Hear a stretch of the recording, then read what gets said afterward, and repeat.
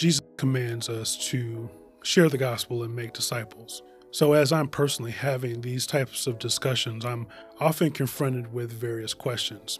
Especially in the Black community, I often hear things like, wait a minute, wasn't the Bible written by white folks and used to mentally and physically enslave Black people? Doesn't the Bible endorse slavery and segregation? If Jesus was from Galilee, why does he look like Fabio straight out of a Pantene commercial? Is evangelical Christianity good news or a tool of white supremacy?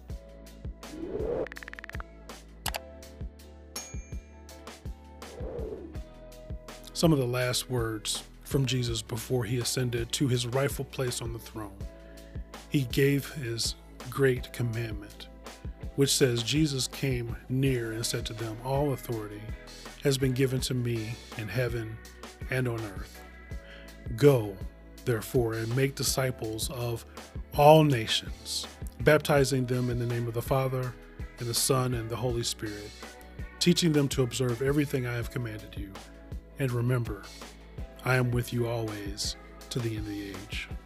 If you look around, you find that our society is becoming more and more ethnically and religiously diverse in all areas of life. The next generation is paying very close attention, and they're rightly asking questions about everything, especially those things that pertain to faith and religion. They're looking for something that makes sense to them.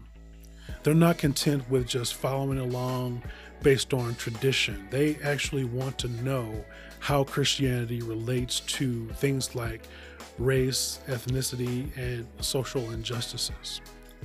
Unfortunately, so many so-called Christians have disqualified themselves by the way that they talk, by the way that they act, especially when it comes to social media and politics and many other things. They tend to be known more for what they're against than what they are for.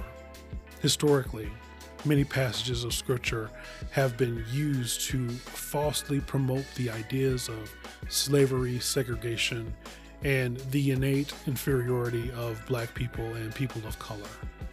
The reality is, if we carefully study Scripture, we see that God's Word does not teach any of these things. In fact, ethnic diversity has played a huge role in the formation of both the Old Testament and the New Testament. Even after the canon was closed, we have a number of diverse people who we consider to be church fathers that played a significant role in the early church. Some of you might be asking the question, why is this important in the first place? Doesn't the Bible say that there's neither Jew nor Gentile, slave nor free? We are all one in Christ Jesus, so why do you insist on being race into this? Just preach the gospel. In his book, Rethink, Brad Briscoe shares 9 paradigm shifts for activating the church. He discusses the missionary nature of the church. Now, when we typically think about missionaries, we think about people that go overseas, and we fundamentally understand that there's multiple barriers that must be overcome in order to reach the people there with the gospel. We know there's a different culture, different language, customs, and many other things. And missionaries identify these barriers, and they take the initiative in traversing those barriers in order to work toward the ability of sharing the gospel with the people that they're attempting to reach. In the same way, the people in our churches are missionaries to the communities they reside in. There are multiple barriers that prevent us as well from having meaningful and encouraging engagement about Christ and the gospel. We see some of the same barriers like language. The church people tend to use a lot of churchy words or Christianese that can be very confusing. That's why it's important that we do life together, brother. Oh, he brought the word today, didn't he? Yeah, I know. They've kind of been backsliding lately. God laid it on my heart that I should be reaching out to them. I've really been working on it, but I'm just not seeing the fruit from it. Other barriers include race, history, tradition, beliefs, political affiliation, and other things. So these barriers that are there, the more there are, the more difficult it is to communicate with others. So if we were to look at it on a scale, Christians tend to sit on one side with people that grew up in or around church, and they have a decent understanding of these churchy words and customs. Whereas on the other side of the spectrum, we have a growing number of people who have very little to no familiarity with Christianity, and they felt marginalized by evangelicals, and they can tend to be antagonistic based on their experiences. So just like missionaries that go overseas, learning the language, they learn the cultures, they learn the customs in order to remove the barriers, we've got to do the same thing right here at home. It's important for us to understand that the way the Bible has been wrongly used to promote segregation, slavery, and the other ills of the world, that has had a massive and negative impression on those people that have seen it. When people of color think about the Bible, they think about Rome primarily in the New Testament. And it can sometimes be viewed as something the Vatican has dreamed of just to promote the Catholic Church. However, once you read through Scripture, what we find is Rome is only mentioned about 20 times in the Bible and never in the Old Testament. Greece, on the other hand, is mentioned about 26 times, and 4 of those are in the Old Testament. Conversely, various places and people from Middle Eastern and African nations are spoken of much more.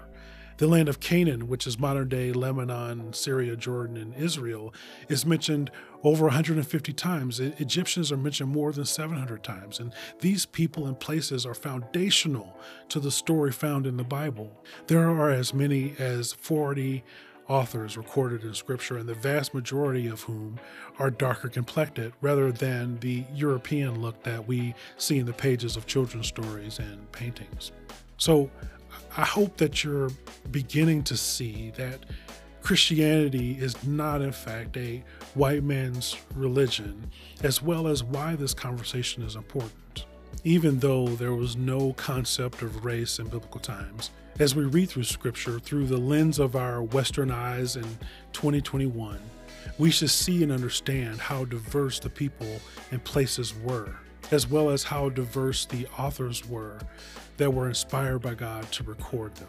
Regardless of who your ancestors were, regardless of the hue of your skin, the Bible is a story about Jesus, the ultimate missionary who removed all boundaries between us and God so that we can know Him, so that we can know what true love looks like.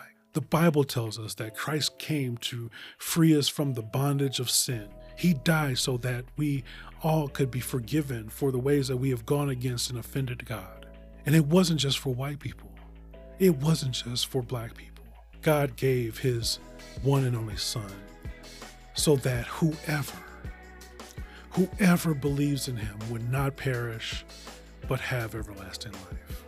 There's a lot more to unpack in this particular subject. In another episode, I'm going to highlight a few people of color who historically had a huge impact on the early church. I hope this short message is encouraging for you, that as we look at the pages of Scripture, that we understand that it represents all the people of the world today, that you can see yourself even in its pages, because Christ died for you too. I hope with this message you will be strong and courageous in living out your faith today.